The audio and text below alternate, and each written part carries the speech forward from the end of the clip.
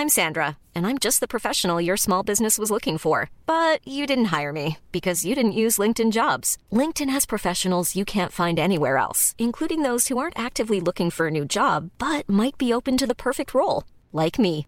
In a given month, over 70% of LinkedIn users don't visit other leading job sites. So if you're not looking on LinkedIn, you'll miss out on great candidates like Sandra. Start hiring professionals like a professional. Post your free job on linkedin.com/people today.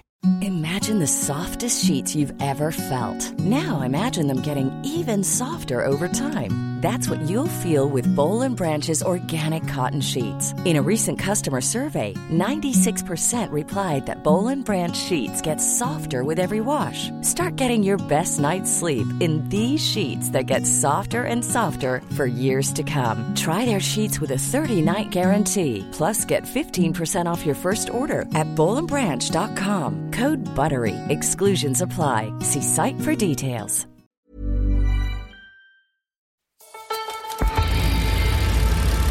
Hello and welcome to Rouleur Podcast 17.2. I'm Ian Parkinson, and what a stylish edition of the podcast it is. In a minute, we'll be hearing from the man behind some of the most stylish cycling clothes around, the Savile Row tailor Timothy Everest. And after that, we'll be talking to the British road champion Hannah Barnes, who happens to ride for the team whose kit is frequently voted best in the peloton, Canyon SRAM. Ian Cleverley, Rouleur editor, is with me. Plenty in the magazine this month. The workman at Paris-Roubaix caught my eye. There's a nice article from Neb Bolting about a British couple who put pro teams up in their house in Belgium. Anything else that really stands out for you? I do actually like James Stout's piece about nutrition, which I know, and you kind of think, but it's the guy actually kind of raced abroad for a few seasons. He knows what he's talking about. He knows that there are a myriad of ludicrous myths that abound, that pass down through generations of cyclists who then become DSs or bosses. And he just sort of rips the whole thing. But he has great fun doing it, and then actually talks to somebody who knows what they're talking about at the end. But yeah, that was a great fun piece. Anything else? Marshall Cabell's done a photo special of last year's Paris-Nice, which was quite extraordinary, the so-called Race to the Sun, where one day was abandoned due to snow, and obviously the day featuring snow led to the most dramatic photos. But it's a nice race anyway, and it does finally get some sun right at the end when they get down to Nice. Interestingly, in view of current events, there's actually two articles in this edition, one by Matt Seaton, one by Robert Miller, which take a sort of pretty sceptical view of the whole Team Sky and British cycling situation. Yeah, understandably, and obviously with what's been going on in the last few days with the Parliamentary Commission, I mean, it's a never-ending smorgasbord of horrifying kind of revelations, which shows no sign of ending. Matt Seaton very much sort of nails the myth, I suppose, that British riders don't do that, and the foreigners may get up to that, but the British don't. I think so. I think that there's always been this British idea that, oh gosh, no, we don't do that sort of thing, and it's now the whole viewpoint has been very much called into question, and remains to be seen what we do or don't do, but the idea that just because you're British, that you're not going to cheat is doesn't always stand up to close examination. Doesn't always stand up to close examination.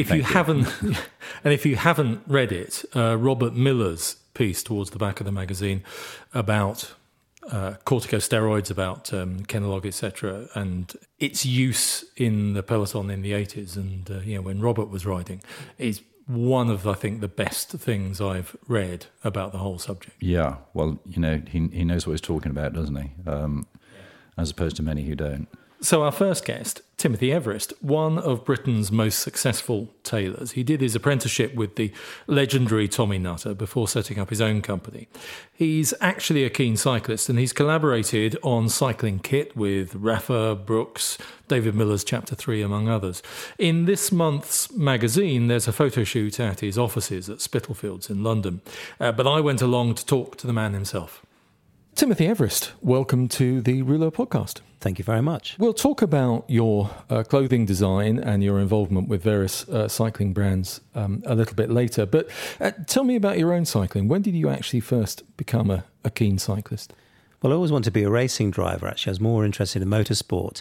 But I remember watching a film on a Sunday, I think with Steve McQueen many years ago. And there was loads of sort of BMX riding and that sort of thing. Not only the motorcycling, but that side took my interest. And I was desperate to buy a motocross, schoolboy motocross bike. And my parents wouldn't let me have one. But they said, if you go and work and earn the money, you can buy one. Anyhow, I didn't earn quite enough money, and I bought myself a Pooch racer, which at that time I remember flogging across the countryside, and it seemed to be a permanent headwind or crosswind. I never really enjoyed it. And then I secretly bought, with a little bit of money that I earned, a little moped, and then I ended up with a schoolboy motocross. That was my intro to cycling. And has that interest continued ever since? Have you always been a cyclist? Yes, I have for a long time. And then I really kind of accelerated in my sort of late 20s in the start of the mountain bike scene. And I was working for a guy on Chiltern Street. And these two guys turned up on these bikes called Muddy Foxes. And I said, what are they? I said, what are you riding those for? Oh, it's mountain biking. It's the really cool thing. They're all doing it in California. So I said, can I have a go on one? And I jumped onto it. This thing was really easy to ride, and it sort of went off, and I thought, that's quite cool. And then a friend of mine who'd cycled for years since he was a kid, and there's been a big influence on cycling, has got many beautiful bikes. I met around that time as well, and he was doing some work for my boss, and he was talking about what cycling is very cool, and sort of kind of got me into it. And cut a long story short, I ended up buying I think Kona mountain bike, which I loved, a little bit heavy but quite fun, and then doing the usual thing, going down to sort of Box Hill, Poles and Lacey, Leith Hill, all those sort of things, and doing the trails with a sort of ragtag gang of people that I knew from around here. And it became a lot of fun. And then we sort of started importing things like Rock Shocks and Manitou forks and things from Bike Pro and Santa Rosa, kind of pre-internet. So I had to do everything through the phone and the mail. And that was quite exciting. The only problem is a sort of jaunt out in the country became very competitive, and it was who could get there the fastest. So then we started racing in some early bike races, which I really enjoyed. And do you now mainly ride on the road, or are you still mountain biking as well? Well, I started the business, and riding around on the mountain bike, even with Fat Boy Slicks, wasn't so convenient. So I stopped cycling for about 5 years.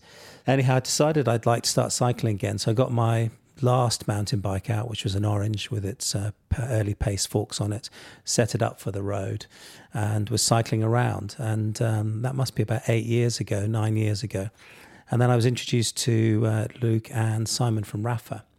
And then, I had a problem with it, and I went into a bike shop locally. And I said, can I have a go on the road bikes? See, there's quite a few people riding those at the moment. I'd like to have a go on one of those specialised Roubaix. And had a go on it. And again, just realised what a joy it was to ride a road bike.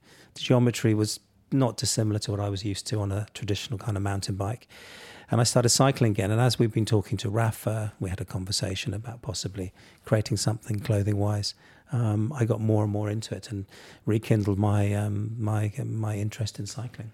I remember Simon Mottram of Rafa once saying that when he started cycling, he looked at British cycling and its style and thought it was very monochrome and quite dull, and he wanted to bring some of the colour and the glamour of the continental scene to British cycling. What were your thoughts about the sort of the style and the clothing of cyclists in those days? Well, it was very interesting when we were cycling in the late 80s and early 90s.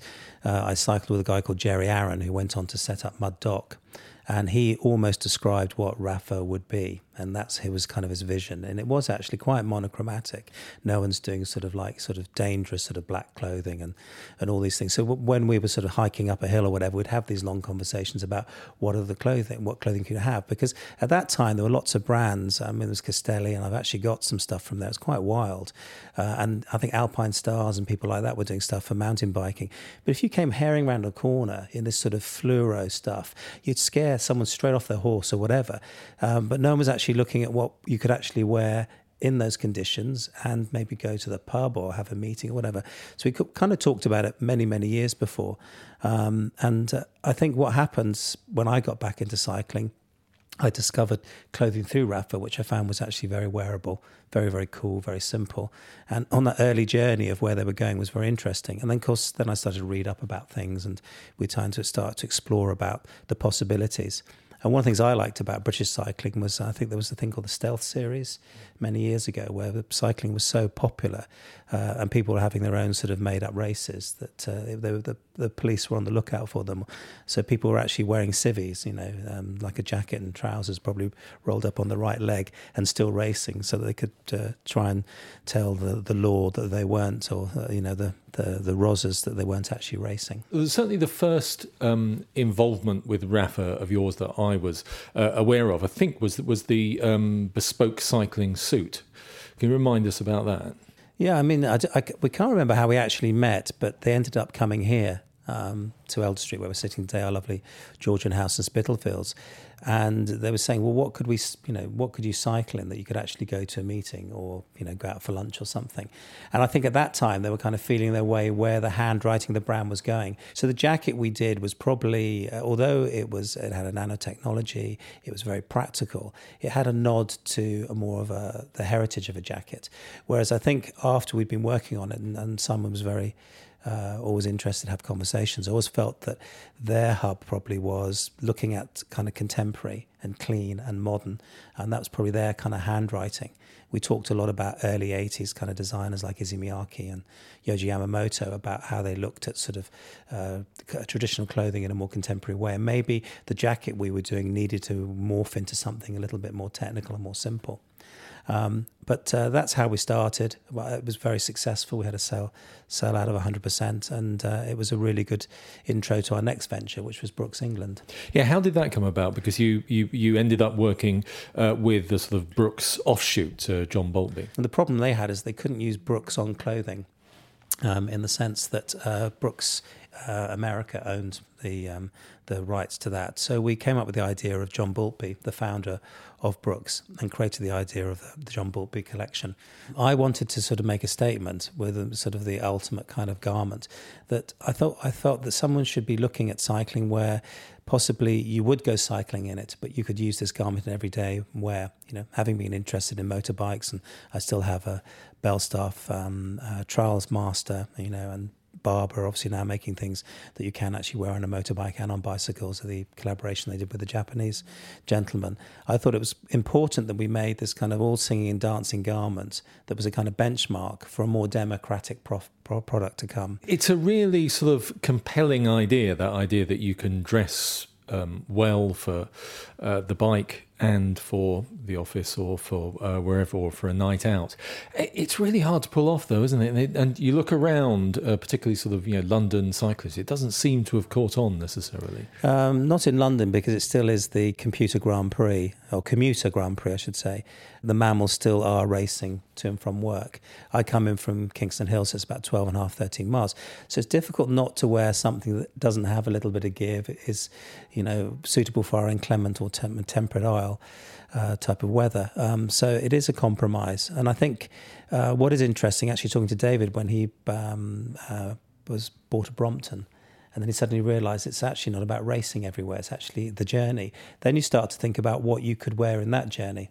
And we had a meeting a few weeks ago, and he turned up in his Brompton, checked it into Little House, Soho House in Berkeley Square, or just off there, Curzon Street, and sitting there not in a sweat. And he said it was a real treat not to have to race somewhere. And he said, I thought about it. All these guys went piling past me in their Lycra, and they're probably showering as in the office now, having got up and left earlier than me, and we were having a meeting and a nice cup of coffee and some poached eggs on toast. And that's kind of interesting, I think we'll start to get that you don't actually have to race everywhere. And then the clothing can come together. I still think someone hasn't yet captured the idea, I know it's a pun, that the hub of cycling, that no one's really doing a proper collection that you could be cycling in that's not following the peloton.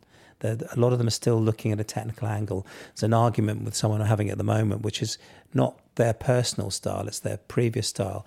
And they want everything to be super technical, but we did an awful lot of research when we were doing Brooks. It was very interesting when I think Outclear as a brand was taking off. is that when we spoke to people on forums, a lot of people who were going to wear practical clothing didn't necessarily need to have, to roll up the leg with a special strap or to have something overly reflective or whatever. They wanted something that was actually comfortable, that possibly was showerproof. Maybe does have, take that back, a touch reflective, but they just said you can roll the leg up. You don't have to do any more than that. And that's very, very interesting. You want things that are still elegant but practical.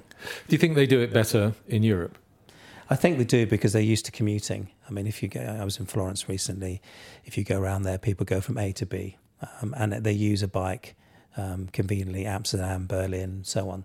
And I think they're more used to it. I think we are quite unique in the way that we commute. You mentioned David there, David Miller, and that's sort of, I guess, one of your latest collaborations, isn't it? Because you've been very much involved in David Miller's Chapter 3 clothing. Well, it's very much him and Richard, and at the moment it's a collaboration with Castelli, which is going very, very well. And I think it's a nice alternative to Rafa.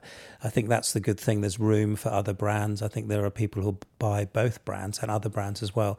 And I think there's niches within niches. So Castelli seems to have got off to quite a good start. And we helped, particularly with Richard, talking through what that journey could be. They've developed with that, and we've worked with the Gabba and other things, getting sort of the fit and detailing right on that. The idea that, a gentleman would have the colour on the inside, not on the outside, was quite important. As he said, he's been basically a billboard all his life. He wants to actually be not invisible, but basically be more subtle. So that's why the whole sort of, the base layers are really, really bright and those things rather than the outside, although they're adding colour. And then more recently, they're doing a project with Brompton, and we've done a Brompton Chapter 3 cycling jacket, which is based on a jacket that we did for David for the Brompton races around the Mall. And he said, what should we do? And I said, I don't know, what do you think? And we had a chat about it. And then Mike Elwood sprung to mind. And I think Nigel Cabourn some years ago did a tribute to him. But also they used to wear some kind of Harrington, which then they would wear the bottoms, which is like a split overalls. And we thought it'd be quite funny. And then David pinged me an image of Mike Elwood wearing it with a bow tie. And he said, I've got to wear some kind of tie. And I said, well, why don't we do a bow tie and that? And we'll pimp it up a bit. And then the next thing we were trading images, and I think he sent one of the Bonneville time trials, and there's someone on an old Indian with this sort of big Indian logo on the back. So I sent him a sort of rendering where we'd drawn up something on the computer, which was ice blue sort of Ventile. From our factory that we work up in North London. One of the challenges, it always strikes me, for making cycling clothing, especially for, not for professionals, must be that it's actually quite hard to make men look attractive or stylish in lycra in particular, isn't it? Unless you are built like David Miller, or even perhaps, I don't know, Mario Cipollini or someone. It doesn't flatter the average male figure. No, it doesn't, unfortunately, and that's the problem. This is probably one of the debates I've been having with somebody, that some kind of a jacket always kind of does work.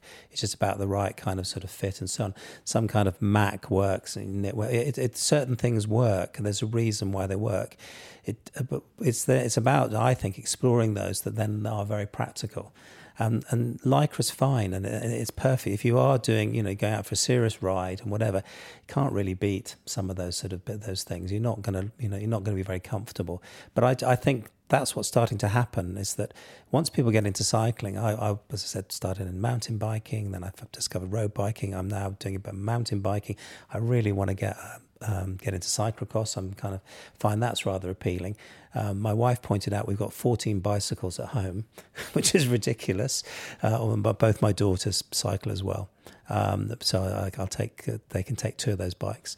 But is that we're now realising that bikes are, different bikes for different occasions. Well, why wouldn't you have your wardrobe like that? So what's your next big project, sort of cycling related? Well, hopefully we can develop the après side, as we've called it, with David. His brief was, what do I wear on the sofa with my kids in Girona and take Mrs. out for a posh tapas supper? I was at a hotel recently, and I'm pretty casually dressed these days. I still wear a tie, not that often. But I was at a hotel, and I was try to be casual but elegant. And I was surprised by a lot of people who looked, and this is, I don't want to be judgmental, but because I think there's still confusion in the menswear market. People look like they've just got off the sofa having watched Gogglebox or something, because that's how they're very good. It's fine, and that's what you want to do. But what happens when you see someone who walks in who's casual but elegant, you can see these people feeling uncomfortable. And they either think, oh, well, I wish it was like that, or they have to make a comment because they feel inadequate. I think that there's confusion in clothing, not just in the cycling world. The Savile Row tailor Timothy Everest. Hannah Barnes is one of the UK's most successful cyclists at the moment, national road champion, second in the World Time Trial Championships last year, riding for the World Tour team Canyon SRAM, and she joins us on the line now. Hannah, where are you? Right now I'm in Girona in Spain. And is that where you're based for most of the season? Yeah, this is home for me from now on, really. Been the last 2 years I've spent here, and then this is pretty much where I spend all my time. It's extraordinary how Girona has sort of become the absolute go-to place for pro cyclists. It's been pretty noticeable this winter, especially how many cyclists have been here, especially Brits. There's been a lot of British riders here. This is my third winter here. The first winter that I was here, there was a handful of us, really. Very, very few. And now it's kind of, you can't walk into the coffee shop or the meeting point, let's say at 10:30, without seeing so many riders. It's been pretty amazing, actually. Is that a good thing, or do you sometimes just want to sort of get out of the pro cycling bubble a bit? Depends, really.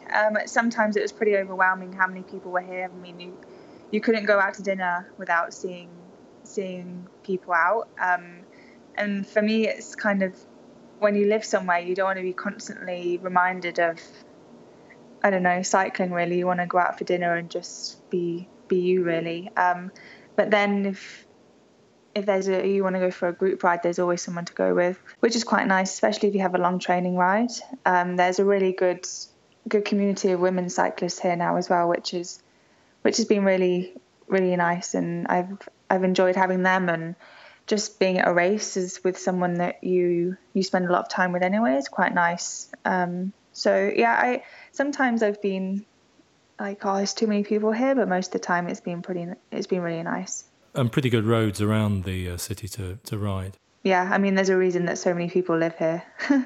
It's you ride around and you can do 3 hours or 4 hours, but feeling like you've just done an hour riding. It just makes the time go so much faster. And conveniently, Ian, there's actually a Girona city guide on our website that's just gone up the last couple of weeks. So if anybody's thinking of going over, tells you where to go and how to do it. So Hannah, how's the season going so far? Yeah, it's been really good. I mean, it's in Belgium, typical Belgian weather and terrain.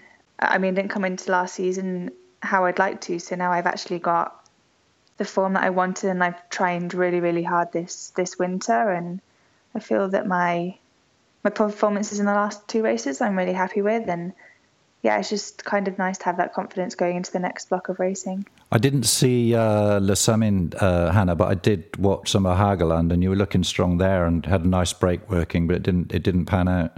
It went up a cobble climb, a really hard climb, and I was at the front when that break went, and it was a really good strong break, but unfortunately it was just too far from the line for everyone to be committed in it. And a few teams missed it as well, so they brought it back. But I mean, I was given midway through the race, I was given the role of team leader, and that's a position that I've not yet experienced in those kind of European races. It was quite nerve-wracking being that leader, and I definitely have a lot of work to do to improve in being in that role. But no, it was a really great experience to be there, and can just use that momentum and motivation to keep going. Canyon SRAM are a really strong team, which is a great thing, but also I guess quite a challenge if you're fighting for a place on it. Yeah, I mean, there's 11 riders on the team now, and yeah, we've got a lot of strong riders. So yeah, those races that you really want to do, you kind of have to fight your teammates to do them. But yeah, the team are really good at picking riders that suit those races really well, and we can go into every race as a team that can win the race. So I think we just have to always focus on that and know that the team that's gone to that race is the one that's best suited for that. You've got Pauline Ferrand-Prévot on the team this year, who's, she has the potential to get some good results for you, I guess. She hasn't raced since the Olympics, and we were on team camp, and she fitted in really, really well with the team. Must have been really daunting because we had 9 riders on the team. So it was Pauline coming into the team as the only new rider, only changed the team. And then we had the Zwift rider, Leah, join the team after that. But yeah, for her to come into a team and she just joined it so well. There was no moments where she didn't feel part of the team, or we didn't feel like she wanted to be in the team. She was really happy there. And I think that's going to be really, really good for her this year to use that as kind of fuel for the fire. Tell us some more about the Zwift rider, Leah, because a lot of people may not be familiar with her story, and it is a fascinating story. Yeah, so the Zwift Academy, if no one's heard of it, we had 1,200 women riders sign up for that. They all had to do power tests and things, and whoever had the highest power and the best power and power to weight, I think it went off the most, would come down to 10 riders, and then they do more tests. And then we had 3 final riders would come on our training camp in December in Mallorca. That was the selection camp, I guess, who fitted into the team well, who seemed the most motivated, who liked it the most, and who was the strongest. And Leah hit all of those, really. Leah's a distance runner, isn't she, who's converted to cycling? So am I right in thinking Hageland was her first race? It was quite a shock. She was really nervous but going into it. It's just a massive step for her. I mean, she did long distance running, got a lot of injuries, and used riding as kind of the way to get better and do rehab, and then she just loved doing it like that. But yeah, she struggled with Hageland. It's such a hard race. It's narrow roads, typical Belgium racing. She finished the race. She was about 3.5-4 minutes down from the winner, which I couldn't believe. I punctured, I think, with 35k to go in the race, and I came past her, and I was amazed that she was still in contention in the race, still part of it. And it was really great to see her progression over those 2 races. And I think, she proved that you can be strong and just train on the trainer, but then you can come into a race like that. And I mean, she was getting the hang of it. How do you think women's racing and the World Tour is looking this year? We've got, domestically, we've got a expanded Women's Tour of Britain, but also, I think, yesterday or the day before, it looks like we've lost La Route de France. I think we were actually saying, driving to the airport on Wednesday, that this year is going to be really great. We've got, last year bowls were really dominant in the results, but this year we've got so many teams that have so many strong riders. We as a whole, we need to really focus on the present and the future and just making this sport move forward. And I think it is, and it's such a good time to be a female cyclist right now. Obviously, you don't know your exact schedule, but is there a race you're really looking forward to this season? There's a few. I mean, the one days like Amstel and Liège, I think are really a great addition to our calendar. So I'm looking forward to those. And then obviously everyone loves the Women's Tour in June in Britain.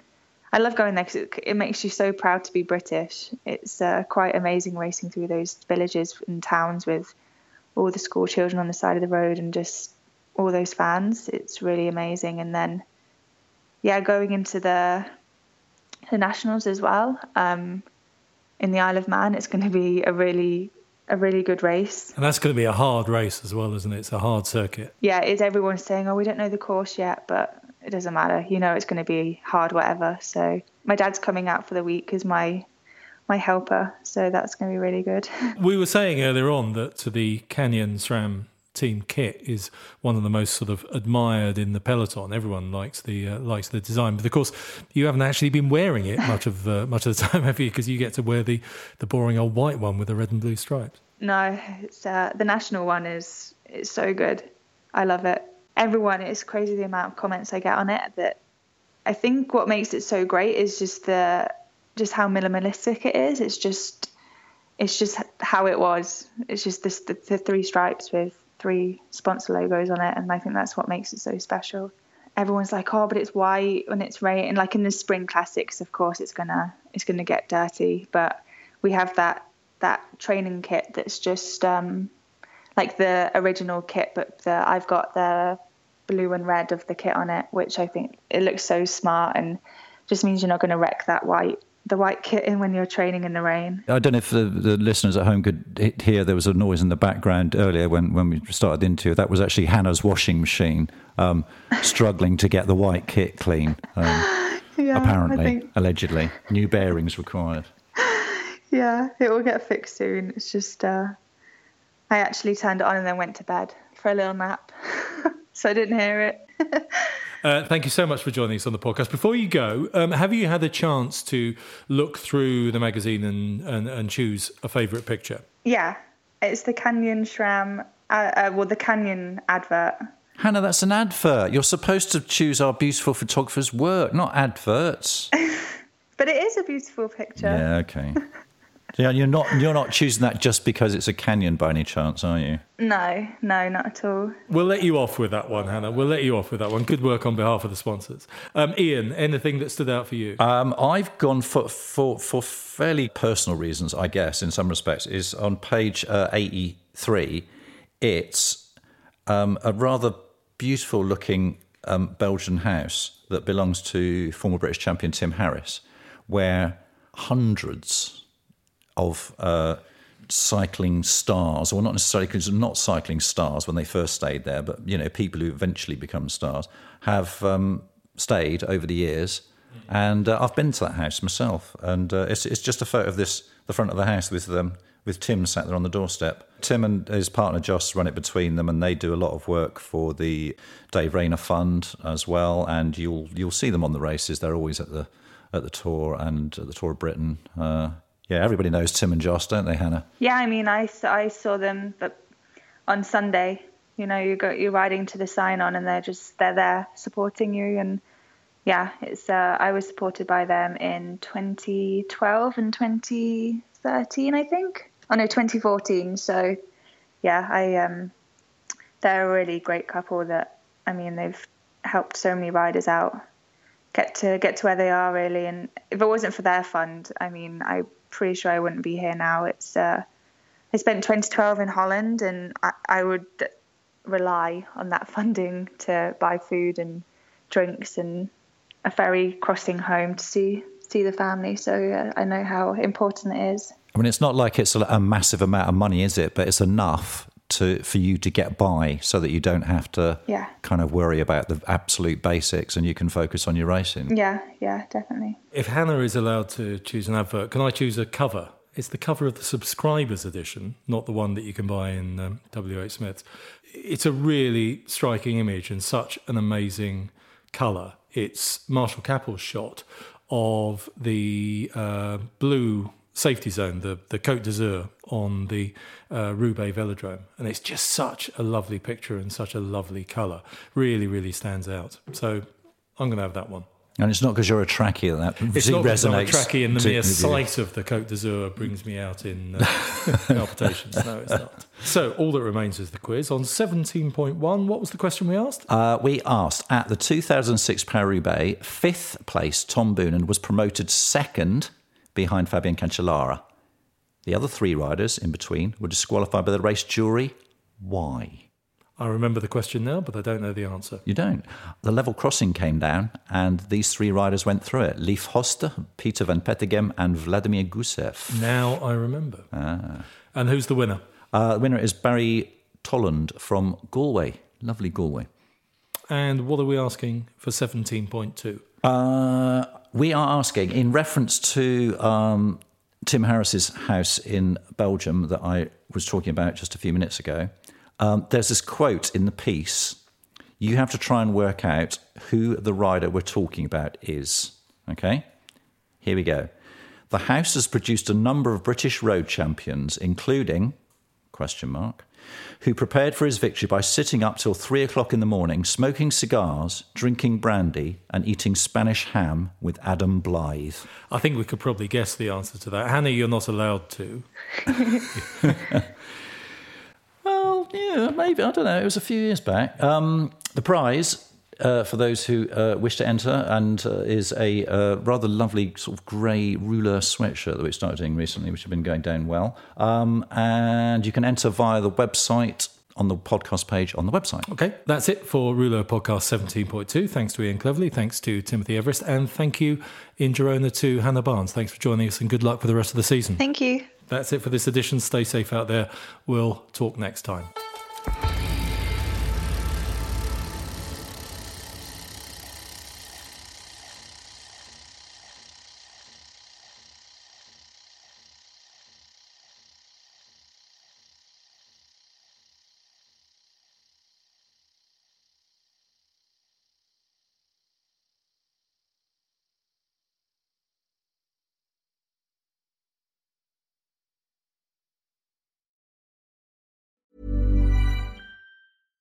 When you make decisions for your company, you look for the no-brainers. And if you have a lot of mailing to do, Stamps.com is the ultimate no-brainer. It streamlines your processes to make your business more efficient, which makes you less busy.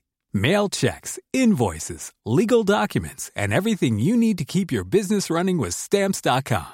Seamlessly connect with every major marketplace and shopping cart. Schedule package pickups and see your cheapest and fastest shipping options from different carriers, with rates up to 89% off USPS and UPS rates. And with the Stamps.com mobile app, you can take care of mailing and shipping wherever you are. Make the same no-brainer decision as over 1 million other businesses with Stamps.com. Sign up with code PROGRAM for a 4-week trial, plus free postage and a free digital scale. No long-term commitments or contracts. That's Stamps.com. Code PROGRAM.